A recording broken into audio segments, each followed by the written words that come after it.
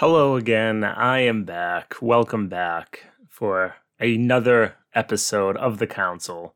This time, the long-awaited deep dive into District 7 City Councilor Tanya Fernandez Anderson.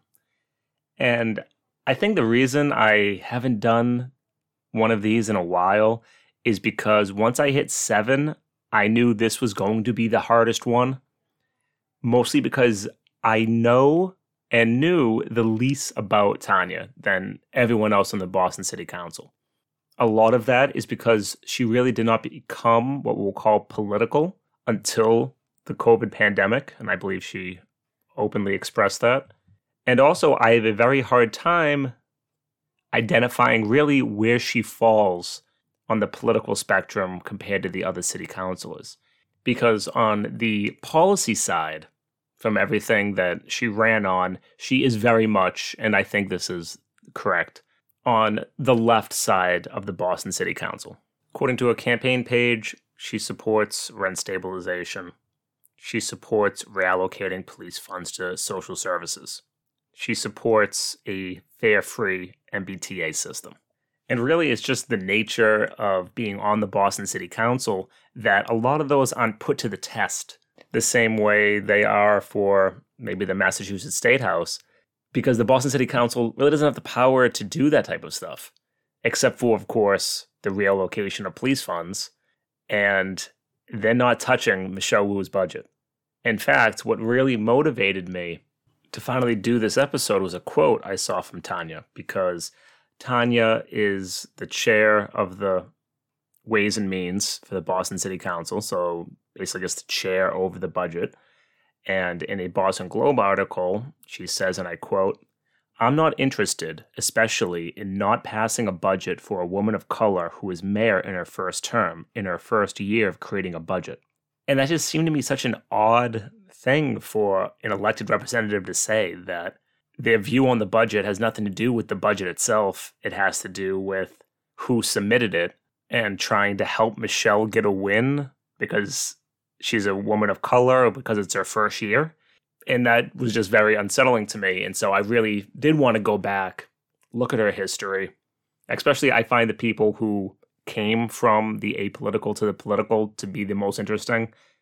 You know, people like Ruth C., like Michelle. They've been political for a while. Even before they ever ran for office, it was very much that was their career trajectory, was to gain power in that way. And sometimes other people just come at it from a different angle, and Tanya came at it from a different angle. So let's go back, because she does have a fascinating and at some points tragic backstory. And so most notably, she was born in Cape Verde, and at the age of 10, she emigrated to Roxbury. And in fact, I believe her mother was here about 6 years previously. So from when Tanya was 4 until 10, she never saw her mother. And I think there's a quote in her retelling of the story that, you know, she didn't even know her mother's face. And growing up where she did, her native language was not English. She grew up speaking Cape Verdean Creole and Portuguese. And when she was 12, she received an award from then-Mayor Ray Flynn for an emergency delivery of her aunt's baby while at home. But clearly very intelligent, at age 13, she won a scholastic writing competition, which then led to her receiving a job as a peer leader at the local community center. And that same year, she tells a story about how she paid $50 for a fake Social Security card so that she'd be able to collect her paychecks. Because at this point, she's not a U.S. citizen. And she talks about how she had to work multiple jobs throughout high school, was almost going to be expelled if it wasn't for one sympathetic teacher. When she was 19 years old, this is now 1998, she became pregnant with her first son. And she wasn't able to go to college because, again, she didn't have a green card. And during this time, they were living in the Academy Homes housing development and were eventually evicted from there because their family was just struggling to pay bills. And she was then unhoused for 3 weeks. Again, I believe this was while she was pregnant, and was eventually able to seek help from a shelter that offered subsidized housing to undocumented people. In 2007, she had her driver's license suspended because the registry found out that she was undocumented. And I can't believe it's still 2022 when we don't have that law passed yet, meaning that she had to carry her child by bicycle to daycare in the winter. And she, throughout her time here, has faced multiple deportation proceedings. And from there, she went on to have a lot of different jobs and responsibilities, of course, on top of raising her child. So she works as a program manager at a women's shelter, social worker, HIV prevention counselor. She then became a parent advocate with the Boston Public School System. She also has a very, I'll call it creative side. One of the roles that she had is she created what's called Noah's Advocate Productions, which appear to put on like musical, theater, fashion shows. It was a little bit hard for me to find more details on it, but they put on a series of shows. It does seem like she tried to kick this off, basically in the COVID era, which of course is very difficult to run this type of thing. It was called Blood and Fashion Productions. In 2016, she taught herself how to sew from YouTube and then created her own clothing company called Couples Therapy Boutique. And in 2019 is when she officially became a U.S. citizen. And also during this time, she had another child, so she has 2 biological children and is a foster mom to 17 kids. To what extent or how many they live here in Boston, I honestly do not know. And I know that her 2 biological children, one of them is a U.S. Marine, and the other one she describes as an emerging young artist.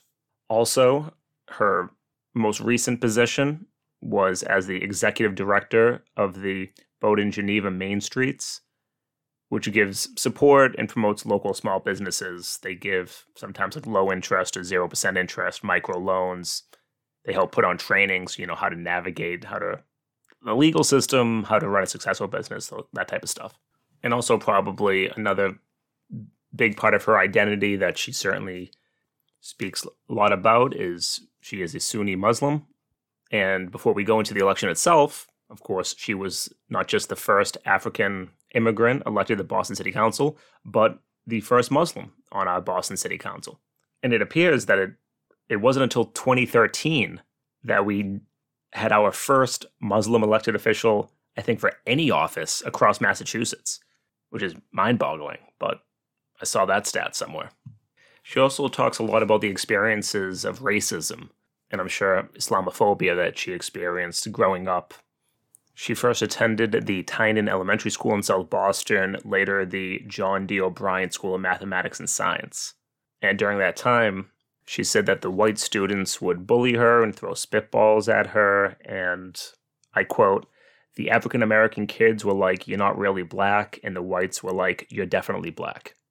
And so, again, because of her lived experience, being an African immigrant, growing up undocumented, homeless, seeing really the worst sides of our governmental institutions, of our culture, we do start to see how her political ideology starts to take shape. And now we can go to the election itself. So, District 7, this became open because, of course, Kim Janey decided to run for mayor, which, given the spot, she should have, because she should have been the front runner and just ran an atrocious campaign. But regardless, it was an open seat, and it was an 8-way race to replace her. Now, District 7, it includes some small parts of the South End, some small parts of Fenway, but it is basically Roxbury. If you look at it on a map, it overlaps almost entirely. And Roxbury is one of Boston's poorest neighborhoods. The per capita income is roughly less than half of the citywide average. The life expectancy differential that many people quote, the 33-year difference between being rich and white in the Back Bay and being black and poor in Roxbury, again, comes from that area. And almost 90% of the residents are people of color, and about a third are living in poverty, according to the most recent city data. That may not take into account the very new census. And as I mentioned, she really wasn't political from her own admission until really the pandemic. And then when she was also chosen to be the director of the boat in Geneva and Main Street. And she said that experience, and I'm quoting now from an article from Sojourners written by Josh Axelrod, March 4th of this year, that her experiences in social services and business development led her to believe that economic independence is the antidote to issues like substance abuse, health inequality, and disenfranchisement. Quoting from her now, I started connecting social determinants of health with systematic racism and lack of economic integration for blacks and people of color in Boston. Also, her cousin, former Massachusetts State Rep. Evandro Carvalho, and he urged her to run, along with many other community members. And she received the support from Jetpack, run by friend of the show, and I am saying that sincerely, Muhammad Missouri, which is a nonprofit that helps to elect American Muslims through grassroots campaigns. But she decides to run, and she really instantly takes off. And again, this was a 8-person race, and she dominated on the preliminaries. She secured just about 27% of the total vote, with second place going to perennial candidate Roy Owens, and he secured about 17%, and in a very close 16.5%, which she almost wanted to recount, Angelina Camacho, but she ultimately decided not to do it. And the general was a blowout. Again, Roy Owens is a perennial candidate. He constantly runs. He is a right-wing lunatic. I don't think that's a medical phrase. I hope people don't take that personally for me to describe that as a detriment. Reading from a Bay State Banner article, a conservative, Owens espouses right-wing ideals and Christian family values to an extreme. During a somewhat rambling discussion with the Banner on his ideas for the office, Owens mentioned rising taxes, unemployment, and the overall economic depression he sees unfolding in his district. His solution? Faith-based initiative programs. During his conversation with the Banner, Owens also expressed some controversial ideology, including referring to the COVID-19 vaccine as quote-unquote experimental and making a derogatory statement equating Anderson's Muslim faith with Sharia law. So he rightfully just gets absolutely stomped. She wins every precinct by a large margin, ends up securing 73% of the vote. So goodbye, Roy Owens. I'm sure we will see you again. But Tanya takes it, and that really leads us up to where we are now. I'm going to add on her maiden speech at the end, because I think that's just fair, and it probably gives you some things that I'm just not able to pick up.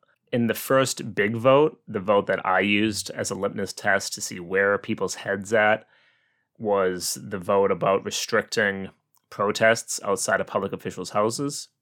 Basically, that's how I screened through all of these candidates, now councilors, who run on, being to the left of Ed Flynn, Michael Flaherty, Erin Murphy, Frank Baker. And a lot of them fell right in line where I thought they would be, as being much more moderate, or, I consider the restriction of protest to be right-wing, to be right of moderate. And I listened to Tanya's comments on it.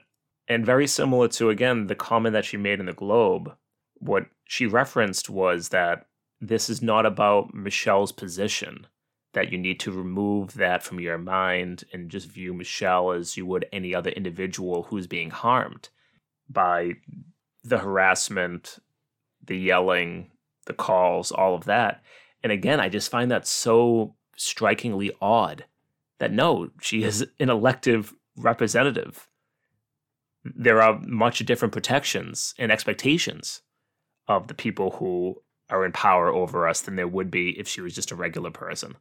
Which is why, this is probably a tangent, what I thought would have been a much more creative solution for that whole protesting outside of Michelle's place was for one of her neighbors to do a civil suit, to do a harassment suit, because of how much they were being exposed to the noise and how much that was being detrimental to their way of life. That would have been I think, drastically more effective method of getting those people away than creating an ordinance that restricts protests as a reaction to a specific protest against a specific candidate. That is absolutely horrible, and I was proven right almost immediately when there were protests outside of the Supreme Court Justice's house after the leaked decision for Roe v. Wade.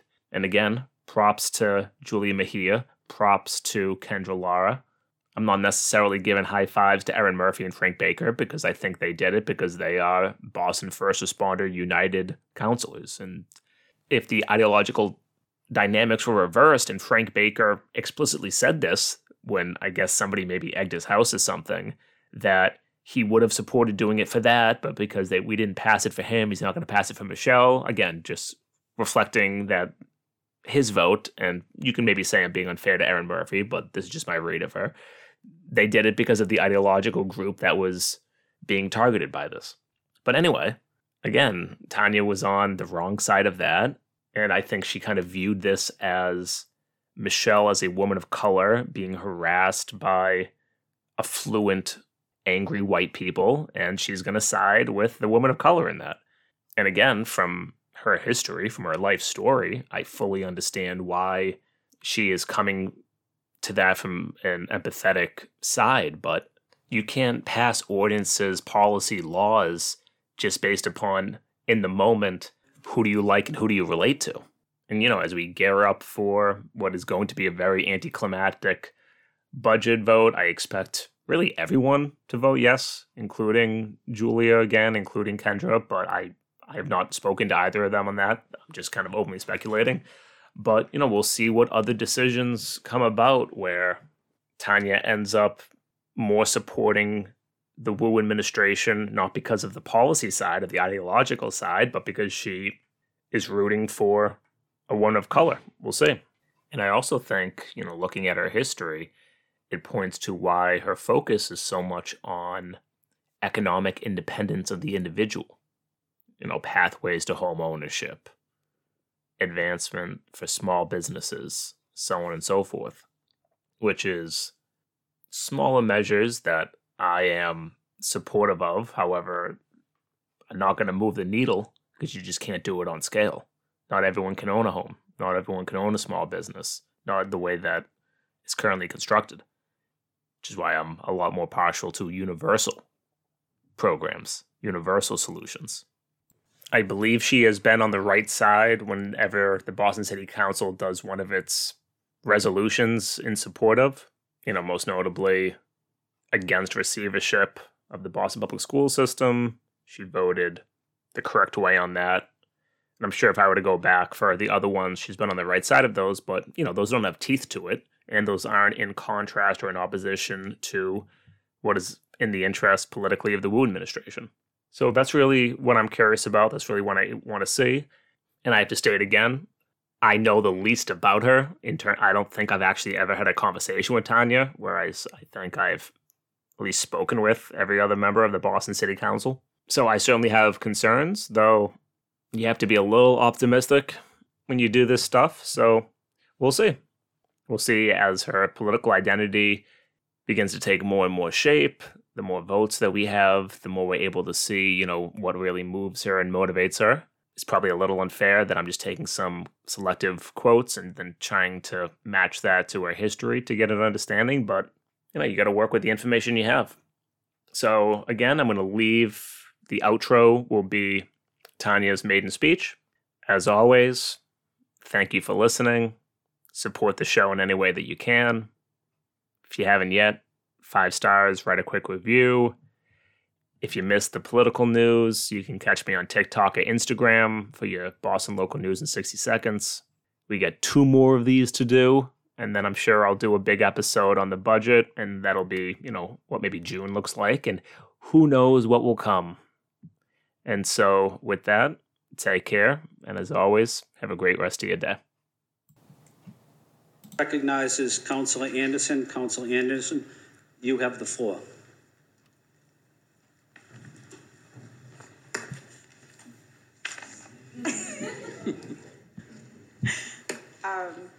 Thank you, Mr. Chair, and thank you everyone here who participated. Before I begin, I just would like to start in proper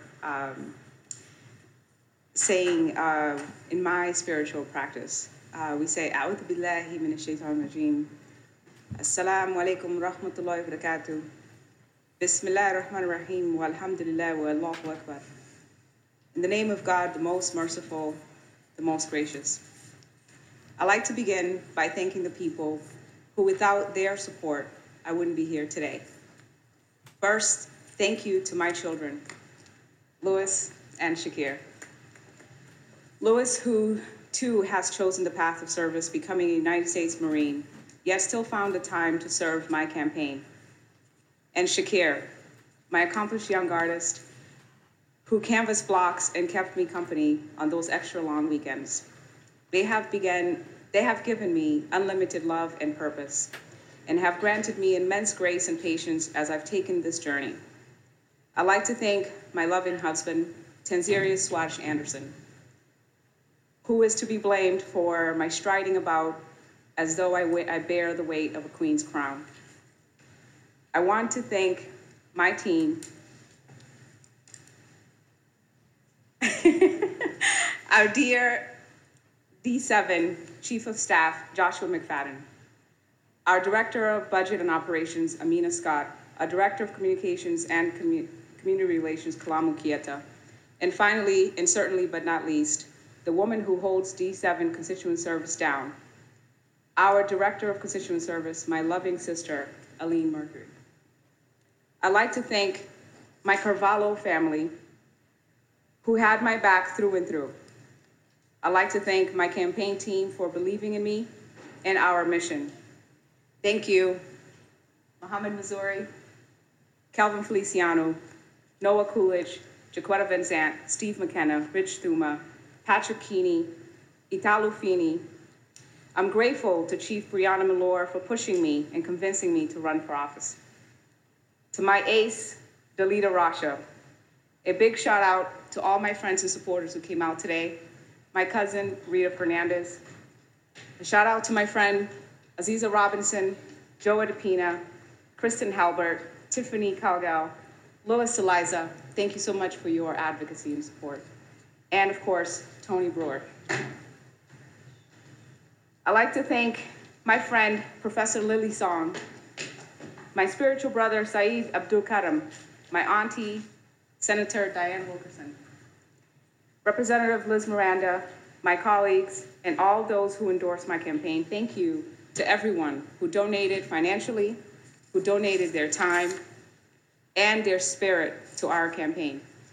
And thank you to all the union reps and members. A special shout out to all the amazing youth canvassers, all 25 of them. My friends in my artist community, of course, a huge thank you to each and every single District 7 voter, those who voted for me and rocked with me from day one, and those who didn't vote for me, thank you for doing your part. To my dear, loving mentor, Fadila Muhammad,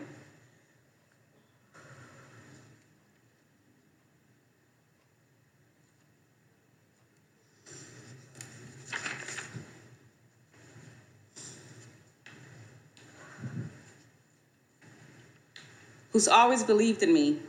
Thank you for the time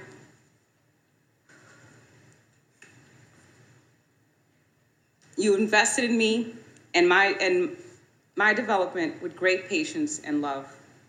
To my beloved Uncle Louis, although he is no longer with us, left me with a rich legacy of immeasurable strength and compassion.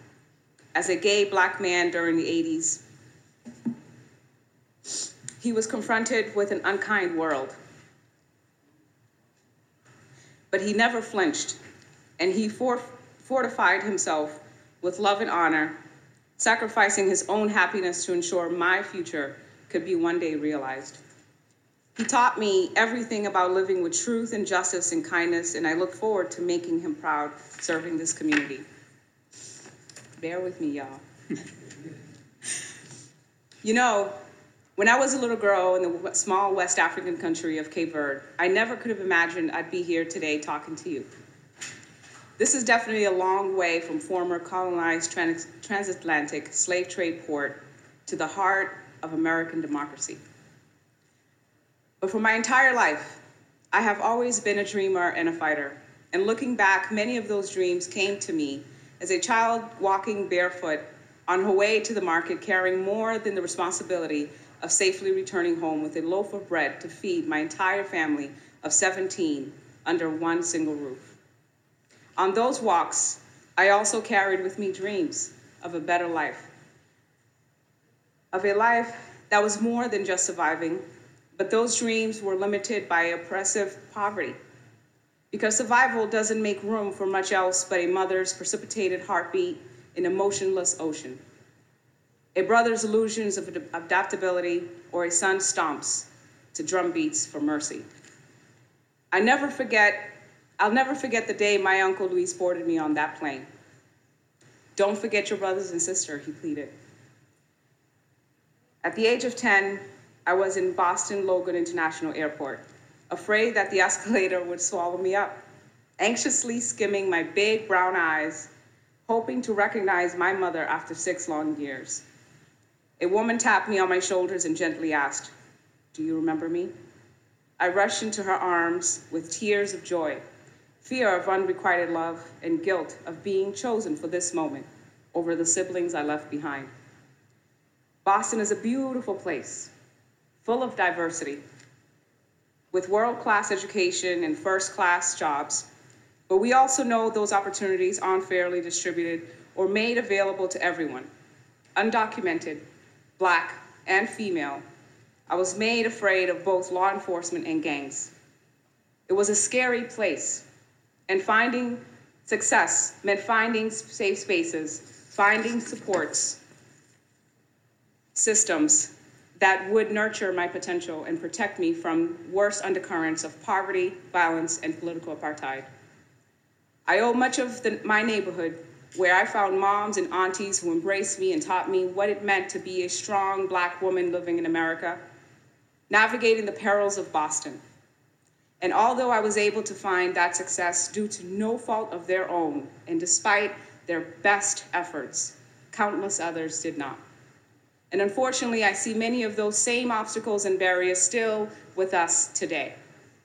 During my campaign, I'd get invited to church or attend Friday Juma at mosques, and I'd see Boston. I see Boston everywhere because Boston is in my heart. And now, when the world looks at Boston City Hall, full of color and representation, suits and hijabs, male and female, they'll see Boston too. The beauty and potential of humanity is all around us. And it's time we tap into the power to make Boston the hub of innovation, the standard of inclusion, and the pinnacle of equitable and fair economic opportunity. A place where no one is left behind. Our Boston should weave camaraderie in the fabric of our Constitution, where our white brothers and sisters, our Asian, Latinx, Brown, and LGBTQ+ brothers and sisters will merge in the struggle to evolve as one people. A place where there doesn't have to be just one successful Black woman in this district, in this city, or in Congress, or in Senate, that we should look forward to a future where many successful Black men thrive here and are allowed to flourish in their Blackness or in their culture. That they are not expected to be a Black person with only Anglo traditions. That we celebrate history, our truth, our knowledge, our skills, instead of erasing them to fit in. We have to hold Boston to the ideals of this country, that everyone has the right to pursue life, liberty, and happiness. Black and brown Bostonians will never be able to achieve this as long as the shackles of slavery still exist with us 400 years later. If Boston can't within themselves change so that marginalized Bostonians have a better life, there's no hope for people anywhere else in this country. As a matter of fact, we are all interconnected. Those with privilege have to open up their pockets and their hearts for progress to happen. If Boston is going to reach its full potential, we have to act morally responsible in how we treat our own citizens. I'm talking about inconveniencing our kids and sending them to a culture of microaggression by busing them to rich suburban schools, forcing them to have dual lives. We have to ask ourselves, why is it necessary in 2022 to pay schools to take our children to get equality? Why is Boston incapable of doing this ourselves? I'm talking about a medical establishment that sends Black mothers home to die because they consistently believe that Black mothers can endure more pain. I'm talking about the displacement of our ethnic markets for supermarkets that don't fit our neighborhoods or budget. I'm talking about how they use mass incarceration to commoditize our Black bodies, robbing us of our fathers, our sons, our husbands.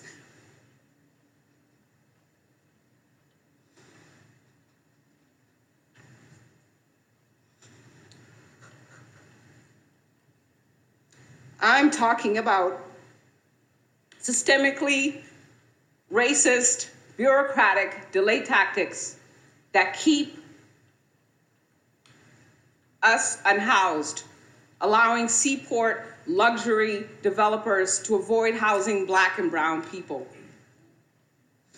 1989, Academy Homes, where gun violence was at its peak, but it was my home. Project Heat would dry my skin up, but this was my home. With little to eat, neighbors shared meals, where we dealt with our quarrels, but no one dared to call Popo. Where Miss Elba told us stories about the old days in Puerto Rico. We'd get interrupted by drive-bys. Where food stamps were sold alongside stolen brand name fashion. Where the little girls and the old ladies took turns in seat to get their hair braided. Where the corner store allowed layaways. Where the boys rapped on summer stages with dreams to become stars. Where friends got killed and where police beat us. Where mothers died from crack. Where the government left us to die. This is what we called home. Imagine a city where, after all of those experiences, you are afforded the opportunity to own your own home. This is why, as one of my first official duties, I chose to file an order for a hearing to explore a rent-to-own pilot program. As one way to creating solutions to break the chains that bind us in cycles of oppression and poverty. As one way, our city can redeem ourselves. Home is where you are nurtured. Home is where you learn to walk, to read, and it should feel safe at night. Home is the place you belong. Home is where your family unit is solidified and where your tribe heals. Home is where you are loved and nourished. Home is our sanctity. Our home is also our greatest source of wealth. So it's no surprise that Boston, the average area median wealth for Black families is just $8. Redlining, discriminatory lending practices, and predatory loans have robbed the American dream from countless Black and brown Bostonians. When we talk about solving the housing crisis, it's not enough to just produce apartments to rent. We must help people to find a home. Our Boston should be the proving ground for the democratic experiment, where no matter where you begin, you have the opportunity to life of justice and liberty according to your own merit and determination. Some will say we are asking for too much, that we're dreaming too big. They will construct new barriers and trash our names. They will try to stop us, tell us to slow down, and when they can't think of anything else, they'll resort to old political tricks of obstruction. They'll say that there isn't enough money while lining their pockets of special interest and their cronies. But we won't stop. We won't give in, and we won't lose. We may not win every battle, but we will win the war for a more just and equitable Boston. Don't believe those who say that it can't be done. I am living proof that impossible means nothing, that there's nothing we can't do. We are proof that the power of people is stronger than the power of politics. We can, and we will. Thank you for trusting me with this mission. With God's will and your support, I won't let you down.